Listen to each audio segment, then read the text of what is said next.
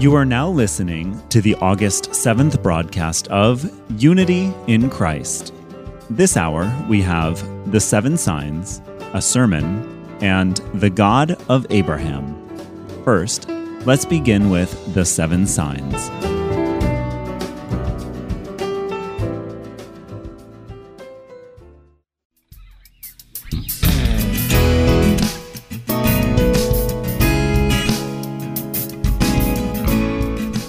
Hello, Heart and Soul listeners. This is Brian Winston with The Seven Signs.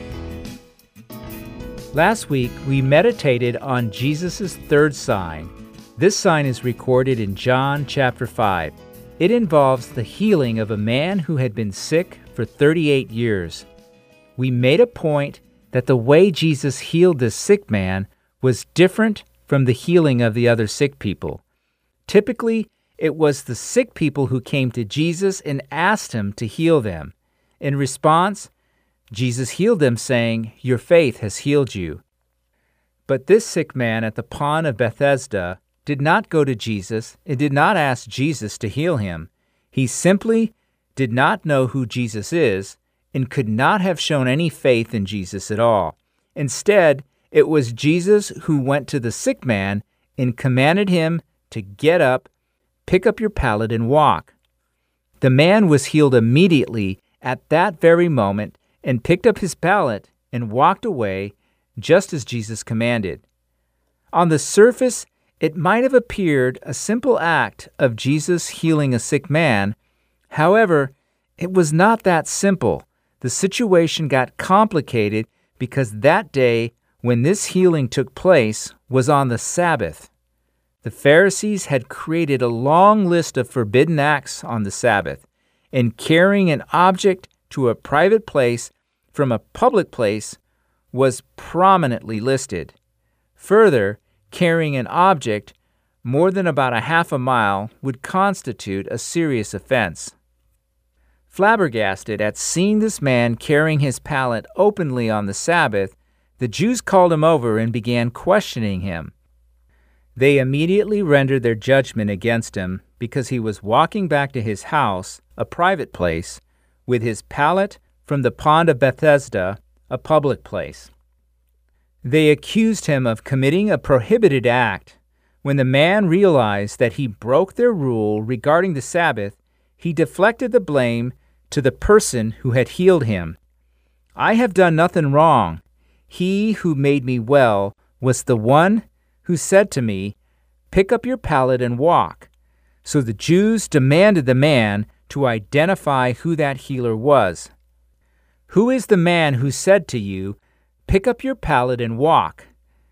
This man that became well had no idea who Jesus was and answered them that he did not know. Sometime later, Jesus went to see the healed man while he was in the house of God. There he revealed himself to the man that he is Jesus. Once the man found out, he went to the Jews and told them that it was Jesus who had healed him. Needless to say, the Jews came after Jesus for committing the offense. They started to persecute Jesus for breaking the sabbatical commandment by doing work. The work in this case would involve healing someone. Further, Jesus committed another offense by causing someone else to break the sabbatical commandment by telling that person to pick up his pallet and walk. Jesus then engaged the Jews in a conversation. From the content of this conversation, we learn about what sign Jesus wanted to show us. In John chapter 5, verse 17, Jesus tells them, "My Father is working until now, and I myself am working." Jesus was trying to tell the Jews that both God and He were working all the time. The implication, of course, is that the work Jesus performs is not bound by the artificial rules the Jews had created about the Sabbath. The next verse, the verse 18, tells us how the Jews responded to this commandment by Jesus. From their perspective, Jesus not only trivialized their rules about the Sabbath, but he also declared being equal to God by calling God my Father. After hearing that, the Jews sought all the more to kill him for what they would consider blasphemy. There were several names reserved for God. The Jews would be careful with which name to use to call God, depending on the seasons in Jewish culture. But in general, they would call God Adonai, meaning the Lord. They did call God Father on rare occasions. On those occasions, they would call him Our Father. For instance, Isaiah chapter 63, verse 16, and chapter 64, verse 8, made reference to God by stating, "The Lord is our Father." They would not call God my Father as Jesus did. As such, no one called God my Father because calling God my Father would be tantamount to elevating oneself equal to God. In Jewish culture, the first son had the equal share as the father.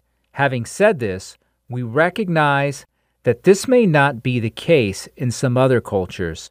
In some cultures, the first son is not equal to his father, and the first son is subjugated to his father as a tradition and out of respect. Many times, different cultures' religions or traditions dictate the relationship between a father and his first son. In the Jewish culture, the first son can take the place of his father and can be equal to his father. That is why the Jews sought to kill Jesus when they heard Jesus calling God, "my Father." To them, Jesus not only broke the sabbatical commandment, but also committed a sin of blasphemy. Was Jesus guilty as charged by the Jews? No, by no means. By his statement, Jesus declared to them that he is indeed equal to God. What people thought of it was not important, because it is the truth that Jesus is God. The Jews simply did not know and refused to accept even after they were told of the truth. In chapter 5, verse 22, Jesus says, "For not even the Father judges anyone, but he has given all judgment to the Son." This verse tells us clearly that Jesus has the authority to judge. In contrast, the Jewish people believed that the judgment was God's sovereign right. Psalms chapter 9, verse 7 and 8 says, "But the Lord abides forever. He has established his throne for judgment, and he will judge the world in righteousness. He will execute judgment for the peoples with equity." These verses indicate that God is the ultimate judge. Therefore, when Jesus said God the Father has given all judgment to the Son, he was in essence telling them that Jesus is God himself. Yet in John chapter 5, verse 24, Jesus says, "Truly, truly, I say to you, he who hears my word and believes him who sent me has eternal life and does not come into judgment, but has passed out of death into life." Jesus is telling us that whoever hears Jesus' declaration that he is God, who is equal to God the Father, and believes it, will have an eternal life and will not come into judgment. Jesus is also telling us that we will overcome death and be entered into life. In other words, Jesus is telling us that he is God who gives life. Lastly, in John chapter 5, verses 25 to 29, Jesus talks about the hour when the dead will hear the voice of the Son of God and how they will resurrect. The Old Testament talks about how God will bring back his people from death. Hosea chapter 13, verse 14, and Isaiah chapter 26, verse 9, and Daniel chapter 12, verse 2, and several other places talk about the resurrection. So, when Jesus talks about how he would resurrect the dead, he's telling us that he is God himself. The healing of a man who had been sick for 38 years led to a critical conversation between Jesus and the Jews. In that conversation, Jesus told them that he is the Son of God and he is equal to God. And he also revealed that he is God who will resurrect the dead. Jesus told him that he is the ultimate judge who will judge all the resurrected. He will give eternal life to those who believe in him and will give eternal judgment to those who do not. The sign of Jesus at the pond of Bethesda is telling us that Jesus is the Son of God, and we will come to the resurrection of eternal life by believing in him. Doesn't this remind you of something about the reasons as to why John wrote the Gospel of John? Here is John chapter 20, verses 30 and 31. Therefore, many other signs Jesus also performed in the presence of the disciples, which are not written in this book, but these have been written so that you may believe that Jesus is the Christ, the Son of God, and that believing you may have life in his name. I hope we all experience the wonderful grace of God that comes from believing in Jesus, the Son of God, the Christ. This concludes today's episode of The Signs of Jesus. Thank you for listening, and God bless.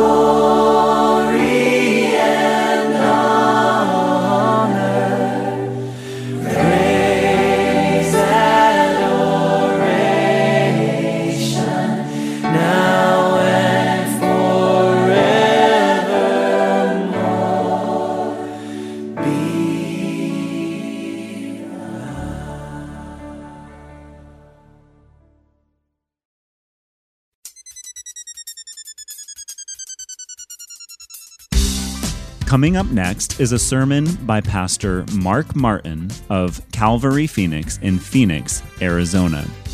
Today's topic is experiencing God's faithfulness. I hope you have a blessed time with Pastor Mark. Well, we have followed Joseph's life. What an incredible journey thus far.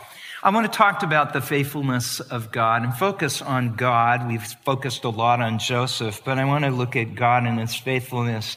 Faithfulness is one of God's attributes. It's part of his character. A.W. Tozer, who's written a lot of books, a lot of people read him, he says, God being who he is, cannot act out of character with himself. God, being who he is, cannot act out of character with himself. God is dependable. He's faithful in every circumstance all of the time. Amen? One of God's names is, we think about the names of God and we think, oh, there's Jehovah Jireh, there's, Jehovah Shalom, God of peace. We think of all those kind of names. You've heard of a lot of them. But there's a name that I bet you haven't heard of, and this is a name that God gives himself, and God's name is Faithful God. Say it, Faithful God.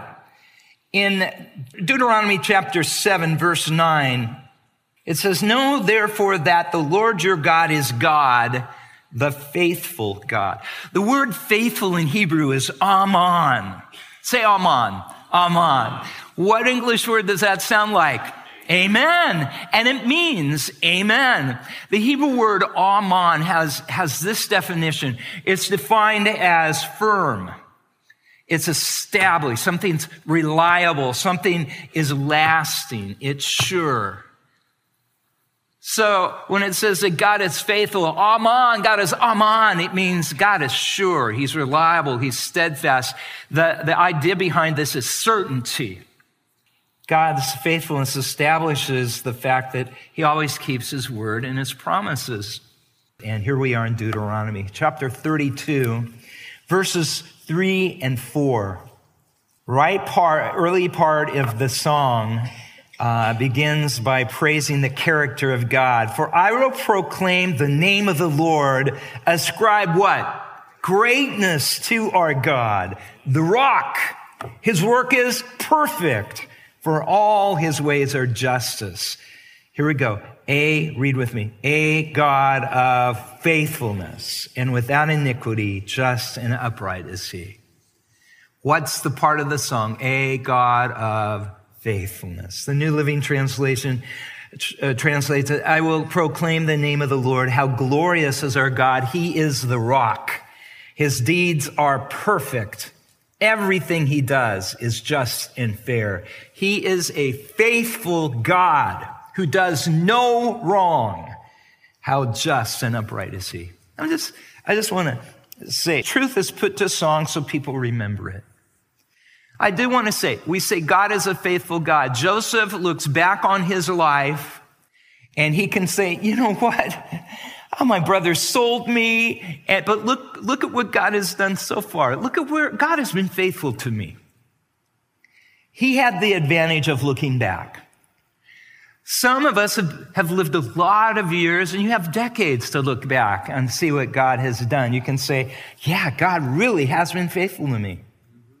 Others, you haven't lived as long, but you have seen God been faithful to you. And I think the longer you live and you walk in fellowship with Christ, the more you have of this ability to look back and to say a God of faithfulness, a God of love and faithfulness is he. Because you've experienced the love of God and the faithfulness of God, haven't you? God wanted the truth to stick. He wanted his people to learn about his faithfulness and to remember it. David said, I do want us to look now at some of the Psalms of David. So you go to the right in your Bible. Just keep going, middle-ish, I keep saying of them in the Bible, the book of Psalms. Look at Psalm chapter 36, Psalm 36. These are songs. The Psalms are songs that were actually set to music sung by David or sung by the priests in the temple. Psalm 36, verse 5. Let's read it. We're going to read it good and loud, okay? Good and loud. 36, verse 5. Okay, here we go. Your steadfast love, O Lord, extends to where? The heavens. Your faithfulness to the clouds. He's saying your love, God, is immeasurable. It goes up as far as I can see, and your faithfulness is just over the top. It's over the top. Do you notice love and faithfulness are linked? Love and faithfulness are linked. God's faithfulness means he's loving, so it means he's faithful. Look at Psalm 86, verse 5. 15. 5 is good, but I want to go to 15. Hey, let's read out loud again, okay? But you, O Lord, are a God merciful and gracious, slow to anger, and abounding in steadfast love and what? Faithfulness. What goes with faithfulness? Yes, his love, his steadfast love. You are a God who is full of love and faithfulness. Now, this is being written by David, you guys, and David is being hunted and pursued by King Saul. Yeah, David had some good years. Remember David, and he's a shepherd, and he begins, everything is okay with Saul in the beginning, but then King Saul gets jealous, and he starts hunting David. And so David is spending a long part of his life hiding in fear of his life. But David, in spite of that, he's saying, God, you're merciful, gracious, slow to anger, abounding in love and faithfulness. He's not got his eyes on the problem. He's saying, God, despite all of this, you're faithful. See, when you get to heaven someday, if you can't say, well, I see the faithfulness of God in that situation, you can in a lot of your situation. But you say, I just can't see the faithfulness of God in that. Trust me. As soon as you die and you instantly are in the presence of Jesus Christ, everything will become clear. You don't have to know it all. You've had enough experience with God to know that he's faithful, right? And if you don't see it all right now, you will see it in the world to come. Amen? Amen. Amen. So look, he declares again in Psalm 117. I just want you to see these. How often, Psalm 117, God's faithfulness is declared in the scripture. Praise the Lord, all nations. Extol him, all peoples. For great is his steadfast love toward us, and the faithfulness of the Lord endures forever. What? Praise the Lord. That's awesome. And again, not to be redundant, I can't help it, the Bible is. Steadfast love and faithfulness, they're linked together. Always linked together. I haven't seen that it isn't yet. Speaking of God's faithfulness, the Bible says that his faithful love endures forever. When you get to the end of the Bible, and it shows us Jesus, and you see these pictures in the book of Revelation of how the world's going to end, and Jesus is given 3 names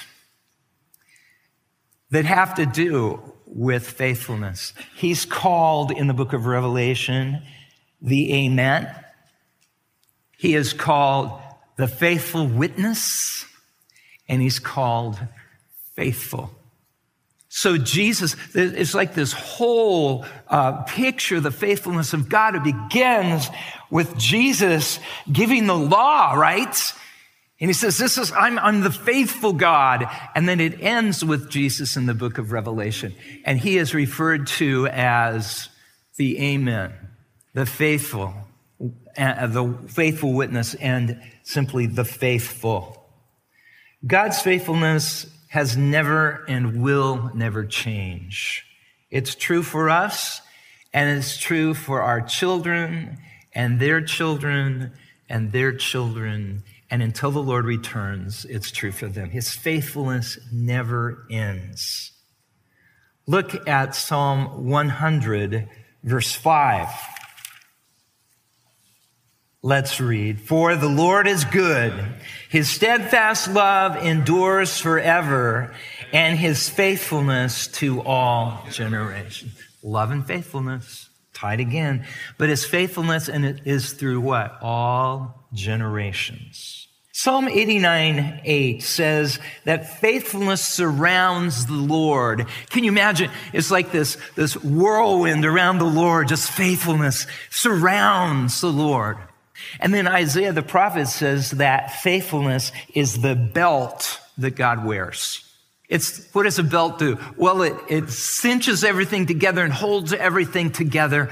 And everything about God is held together by his faithfulness. See, if he wasn't faithful, his love would mean nothing. His care would mean nothing, because he'd be just like all those other gods of the Old Testament that, they're fickle. One day they loved you, one day they didn't. One day they accepted your offerings, the next day they didn't. God said, no, I am the faithful God. My steadfast love, my faithfulness never changes.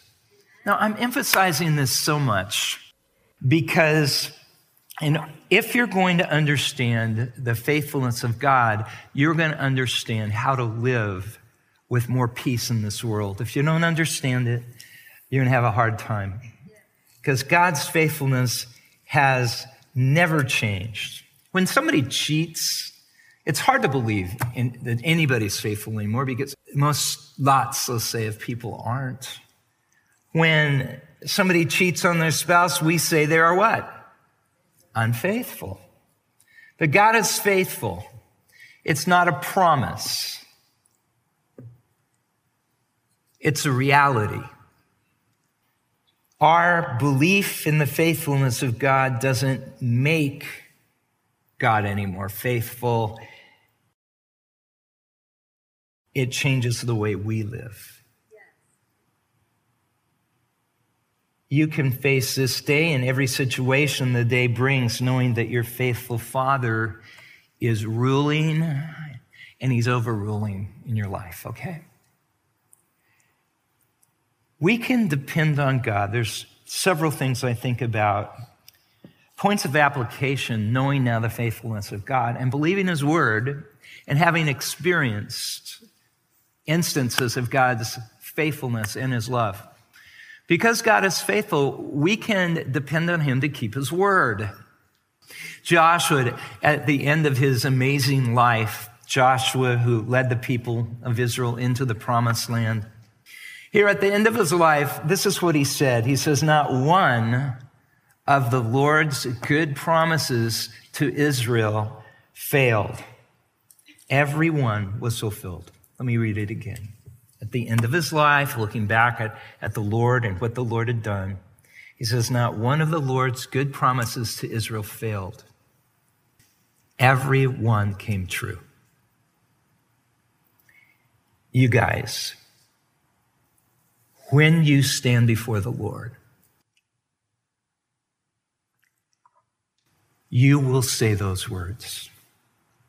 Not one of the Lord's good promises to me failed. Every one of them was true.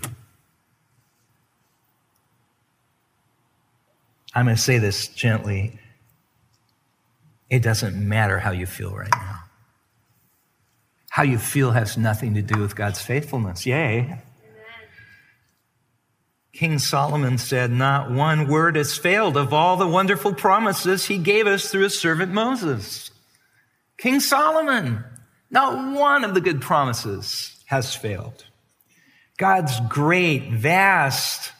He never forgets. He never fails. He never falters. He never forfeits his word. He's always true. Because God is faithful, I can trust his word. Amen? The second thing you can do is, because God is faithful, he is faithful to love you. I know that might be the duh of our time together. You say, of course he's faithful to love. Wait a second, though. You know you have times when you think, I don't know how God could love me right now. Well, only if those of you who blow it now and then, right? Some of you, I never feel that way. We don't want to talk to you. But there are times where you're just like, surely what I've done has put me on the other side of this line of God loving me or not loving me, because you're legalistic, for one thing. You think God has saved you based on what you do. If God saved you on the basis of grace and not on the basis of works, why do you think you're kept by works? Makes no sense. If I'm saved by grace and I'm kept by works, what's grace necessary for anymore?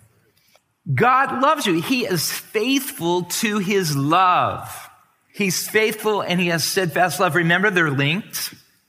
So God is faithful to you and he'll never stop loving you. It's just period, fact, done, no discussion. God is faithful to love you. Another thing I think about, because God is faithful, we can know that our sins are forgiven. 1 John 1:8-9 is a passage that every believer should know. If you're a new believer, if you're a believer you're mature in the Lord, you've got to know 1 John 1:8-9, which talks about God's faithfulness in reference to forgiveness. Verse 8 says, if anyone says that he is without sin, the truth is not in him. Duh. If you say if you're without sin, the truth is not in you. But then in verse 9 it says, but if we confess our sins, he is faithful and righteous to forgive us our sins and to cleanse us from all unrighteousness. God will forgive my sins because he is faithful and just. Faithful and just and just. Why will my sins be forgiven? Because God is what? Faithful and just. See, the very faithfulness of God that we've been talking about is tied into the forgiveness of our sins. Not one good promise. See, one of the promises Jesus makes is that he will forgive your sins. If you will come to him, he'll forgive your sins. That's a promise. Not one good promise of the Lord has ever been broken, because he is faithful to his word. If we say without sin, we're liars. But if we confess our sins, he is faithful and righteous to forgive us our sins and to cleanse us from all unrighteousness. You need to hear that. Somebody needs to hear that right now. You need to hear that. Because God is faithful, you can also depend on him to preserve you. Philippians 1 verse 6 says, and I am certain that God who began the good work within you will continue his work until it's finally finished on the day when Christ became. God is faithful who began a work in you to fulfill it to finish it until the day that Jesus comes. How many of you have a garage full of unfinished projects? Let me see. Or a sewing room or a craft room. Come on. I'm going to start this. You buy all the stuff. You put all that money into what you're going to do. And then, you lose interest or whatever, and you go on to something else, or you go to Pinterest and you see something else. I don't know what you do. Got all these good ideas. Thankfully, God's not like us. If we were creating the world, we would have probably stopped on day 5 because we lost interest, right? But God is faithful to finish what he began. The Bible says on the 7th day, God finished. He rested. It was done. He completed the work that he did in the first creation. And let me tell you guys, this is the second creation. Him remaking us. We are a new creation. In the second creation, God's going to finish what he started as well. He finished the work of salvation in you. He's going to complete it, and he keep that work going until Jesus returns and you go home to be with the Lord. You can absolutely trust that. God's never going to say, I'm done with you. Put him in the garage, in a shoebox, cover it with a sheet, whatever. God's going to finish what he started with you. God is faithful. He's going to preserve you, and he's faithful to keep you saved. I want you to go to the book of Jude, which is the next to the last book of the Bible. So we have Revelation, and then you go to the left one book, and it's the book of Jude. And we never say Jude 1 because there is only a 1. If someone tells you to read Jude chapter 2 next week, and they ask you if you did, make sure you don't raise your hand. Jude 1 says, just that first verse, listen, 3 points. Jude, a servant of Jesus Christ and brother of James, first of all, to those who are called, that's you, and loved by God the Father, and 3, kept for Jesus Christ. There's a 3-point message for some pastor or teacher here. So the first thing is you've been called by God. Okay, well, that's a whole message in itself, but God has called you to himself, and that's why you're saved. Secondly, you're beloved by God the Father. Our Father God just smiling at you. He just loves you. You're his child. And thirdly, you're kept. Some translation says for Jesus Christ. Better translation, by Jesus Christ.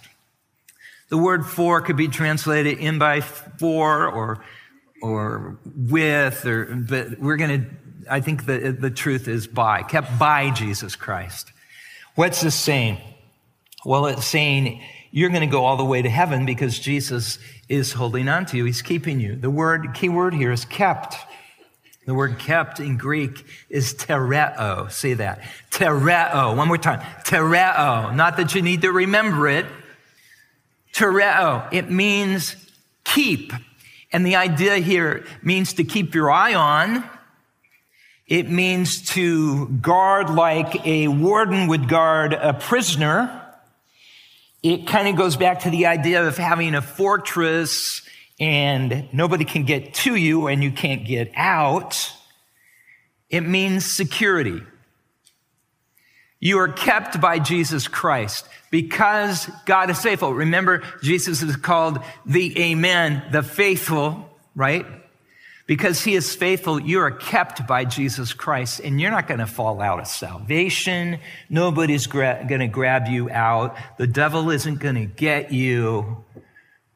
Jesus says in the Gospel of John, he says that I hold you, paraphrasing, I hold you in my hand, and no one can take you out of my hand. And my Father, who is greater than you, greater than me, holds you in my hand. No one can pull us out of that double grip.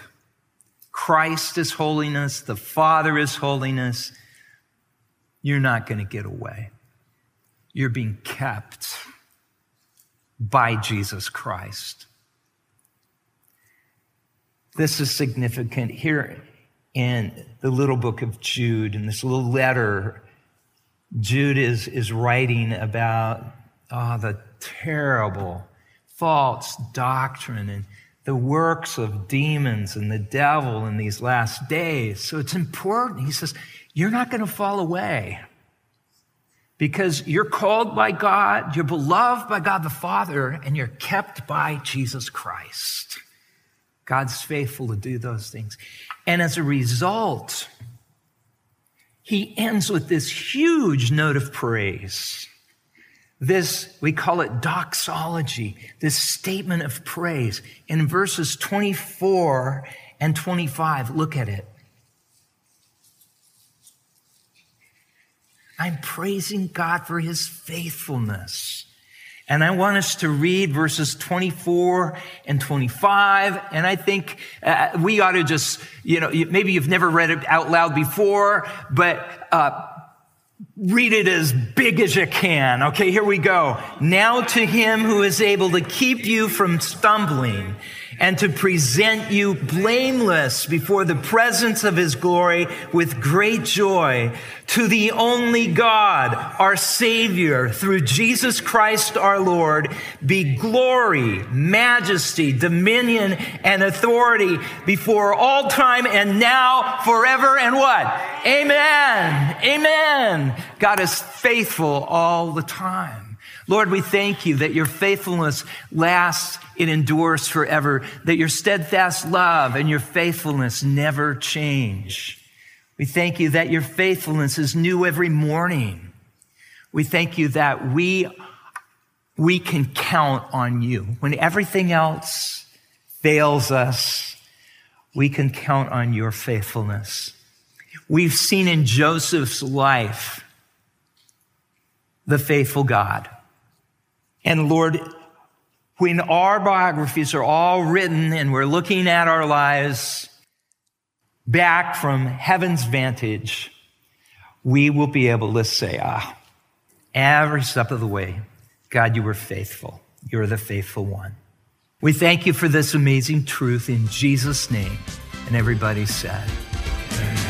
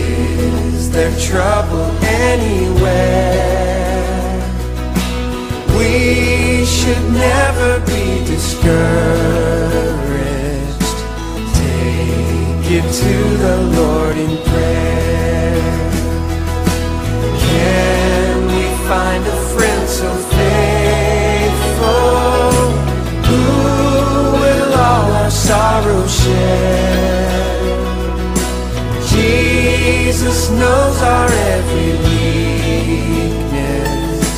Take it to the Lord in prayer.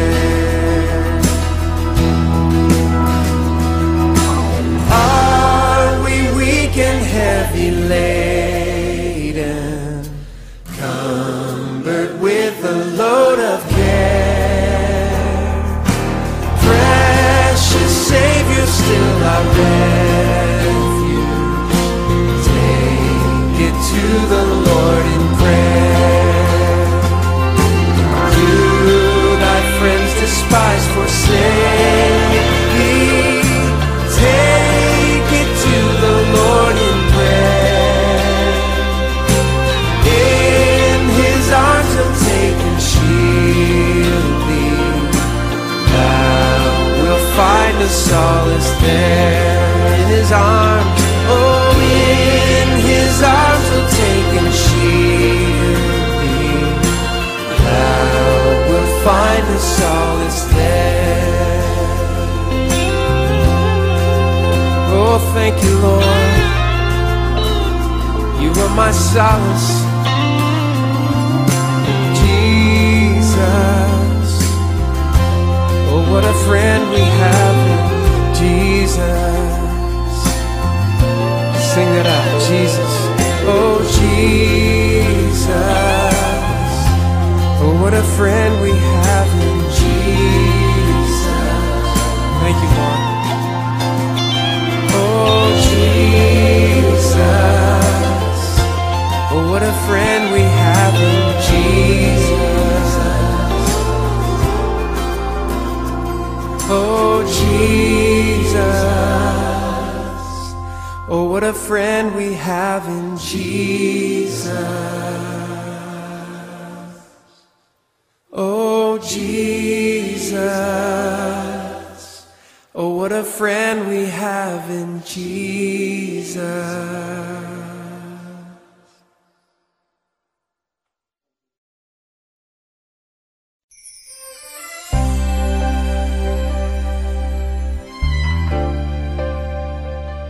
You are now listening to Unity in Christ, the English hour of our broadcast program.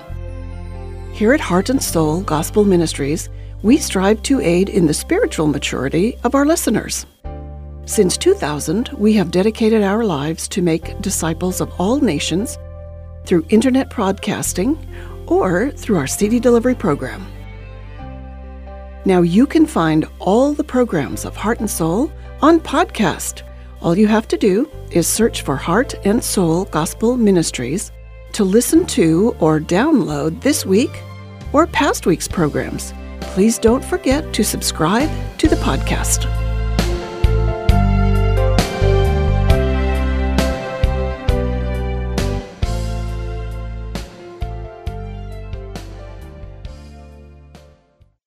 The following program is called The God of Abraham.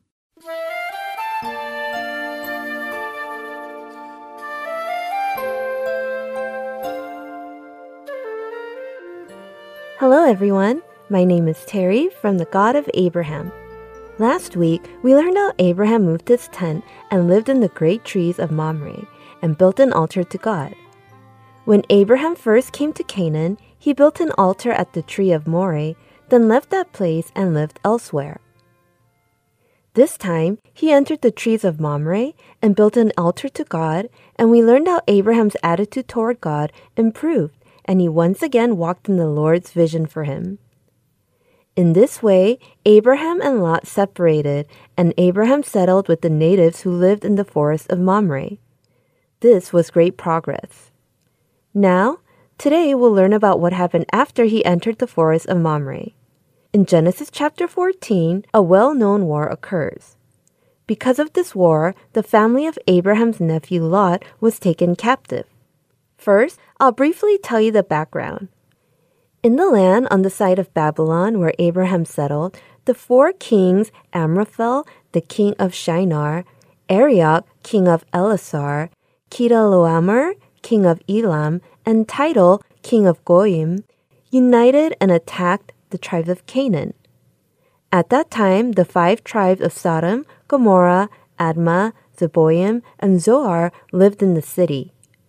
To summarize Genesis chapter 14, verses 1 through 12, the tribes of Canaan gave tribute to the king of Elam for 12 years, but on the 13th year, they stopped giving tribute.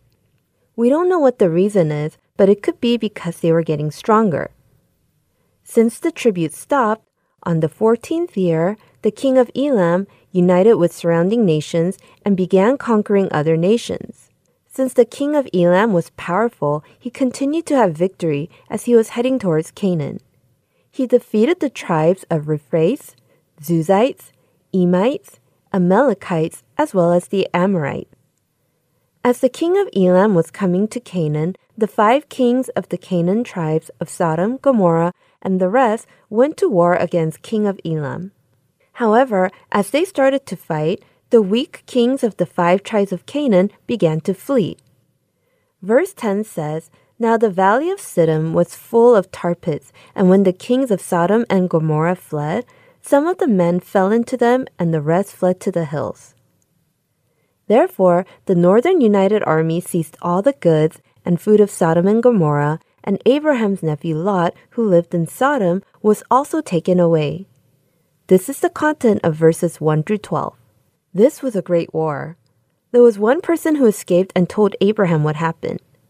This is Genesis chapter 14, verses 13 through 16. A man who had escaped and reported this to Abram the Hebrew. Now Abram was living near the great trees of Mamre the Amorite, a brother of Eshcol and Aner, all of whom were allied with Abram. When Abram heard that his relative had been taken captive, he called out the 318 trained men born in his household and went in pursuit as far as Dan.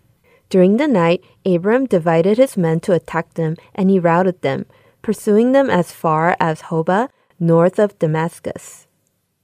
He recovered all the goods and brought back his relative Lot and his possessions, together with the women and the other people. Verse 13 says Mamre was the brother of Eshcol and Aner. Therefore, the 3 brothers were settled in that region. It also says Abraham entered the land where the three brothers lived and formed an alliance with them. This is surprising because at that time, when a large family like this entered and lived in a certain region, there was a high chance that there would be conflict. It's because they might become a threat to the pre-existing group. If a family is weak, it may offer a bribe to the pre-existing group, or if it's strong, it may fight and ward off the pre-existing group. For this reason, it would not be easy for a person to enter the land where the three brothers were living and form an alliance with them. This was God's leading and God's grace. We don't know if Abraham realized this, but we know that this was God's protection. There is something more surprising. The three brothers who formed an alliance participated in Abraham's battle. We must read the Bible while keeping this part in mind and think about the situation. The battle Abraham was about to go into was a reckless battle. He was going against the Northern Kingdom's united army that defeated all the tribes of Canaan. Can an individual go against such a united army? How many people would agree to join Abraham, who was about to fight a reckless battle? However, these three battles went to battle with him. The three brothers were helping Abraham, and it shows that they trusted Abraham. At night, Abraham took the 318 trained men born in his household and went in pursuit as far as Dan. He routed them and brought back Lot and all the goods. The men were all military trained. They were born in Abraham's household, meaning they were Abraham's servant. They weren't fighters, but servants who tended sheep and took care of the household. Abraham took such people to battle. It's interesting how the Bible doesn't tell us whether Abraham had victory in this battle. It simply says Abraham routed them at night. Scholars say battles did not occur at night in ancient societies because it was dark and difficult to see. Therefore, some scholars say Abraham had victory because he fought during the dark night. Abraham attacked when the enemy wasn't expecting it at all. This makes sense. The united army of the king of Elam was a victorious army that conquered all of Canaan. They probably didn't think anyone would attack them, especially at night. Abraham went through the battle and was victorious. Also, he brought everything back. How was Abraham's attitude after gaining victory in battle? Was he exhausted or worn out? Or was he puffed up by the joy of victory? Verse 17 says, after Abraham returned from defeating Chedorlaomer and the kings allied with him, the king of Sodom came out to meet him. Abraham was probably puffed up as the king personally came out to meet him. Now let's think about this carefully. The Bible says after Abraham returned from defeating the king of Sodom came out to meet him. However, prior to the king of Sodom arriving, there was another who first spoke to Abraham. His name is Melchizedek. The Bible doesn't tell us clearly who Melchizedek was. The name Melchizedek means my king is righteousness. Genesis chapter 14 verse 18 says he was the king of Salem. As we well know, Salem means peace. So if we translate King of Salem Melchizedek, it means King of Peace, my king is righteousness. There are some who say they think of Jesus, who is the King of Peace and the King of Righteousness. However, Melchizedek is an unknown person to us. The book of Hebrews in the New Testament also says this. Hebrews chapter 7 verse 3 says, Melchizedek was without father or mother, without genealogy, without beginning of days or end of life, and resembled the Son of God. God's Son is Jesus. Melchizedek is not Jesus, but he resembled him. The important thing is that after Abraham returned from defeating the king of Sodom came out to meet him, but Melchizedek appeared and spoke to Abraham. Here is Genesis chapter 14, verses 19 through 20. And he blessed Abram, saying, Blessed be Abram by God Most High, creator of heaven and earth, and praise be to God Most High, who delivered your enemies into your hand. Melchizedek first called upon God. He gave a blessing by saying, Blessed be Abram by God Most High, creator of heaven and earth. Then he said, and praise be to God Most High who delivered your enemies into your hand. Until now, we learned how unbelievably reckless Abraham's battle was. It says Abraham won. Abraham might have thought it was good that he attacked them at night when they were caught off guard. Actually, I'm sure Abraham thought this way because I think Melchizedek appeared to correct Abraham's thought. He probably said, "Abraham, you didn't have victory because you fought the battle well or because you attacked when they were caught off guard. The reason you had victory was because God gave them into your hand. Therefore, don't be proud, but praise God Most High who gave your enemy into your hand." The Bible says Abraham gave a tenth of everything he gained to Melchizedek. Why did Abraham give a tenth of everything to Melchizedek? We'll continue to learn about this next week. Goodbye!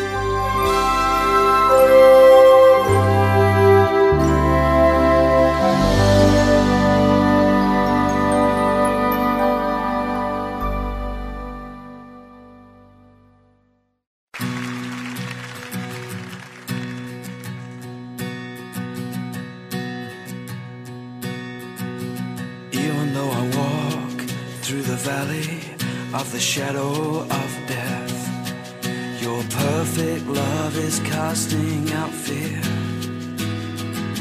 And even when I'm caught in the middle of the storms of this life, I won't turn back, I know you are near, and I will fear no evil, for my God is with if my God is with me, whom then shall I fear? Whom then shall I fear? Oh no, you never let go. Through the calm and through the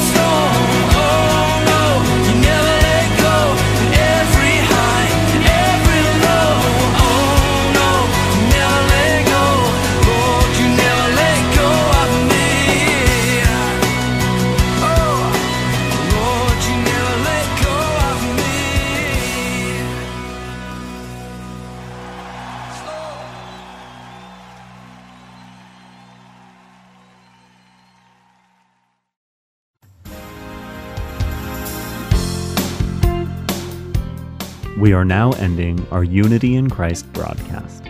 Thank you for listening, and I look forward to being with you again next week.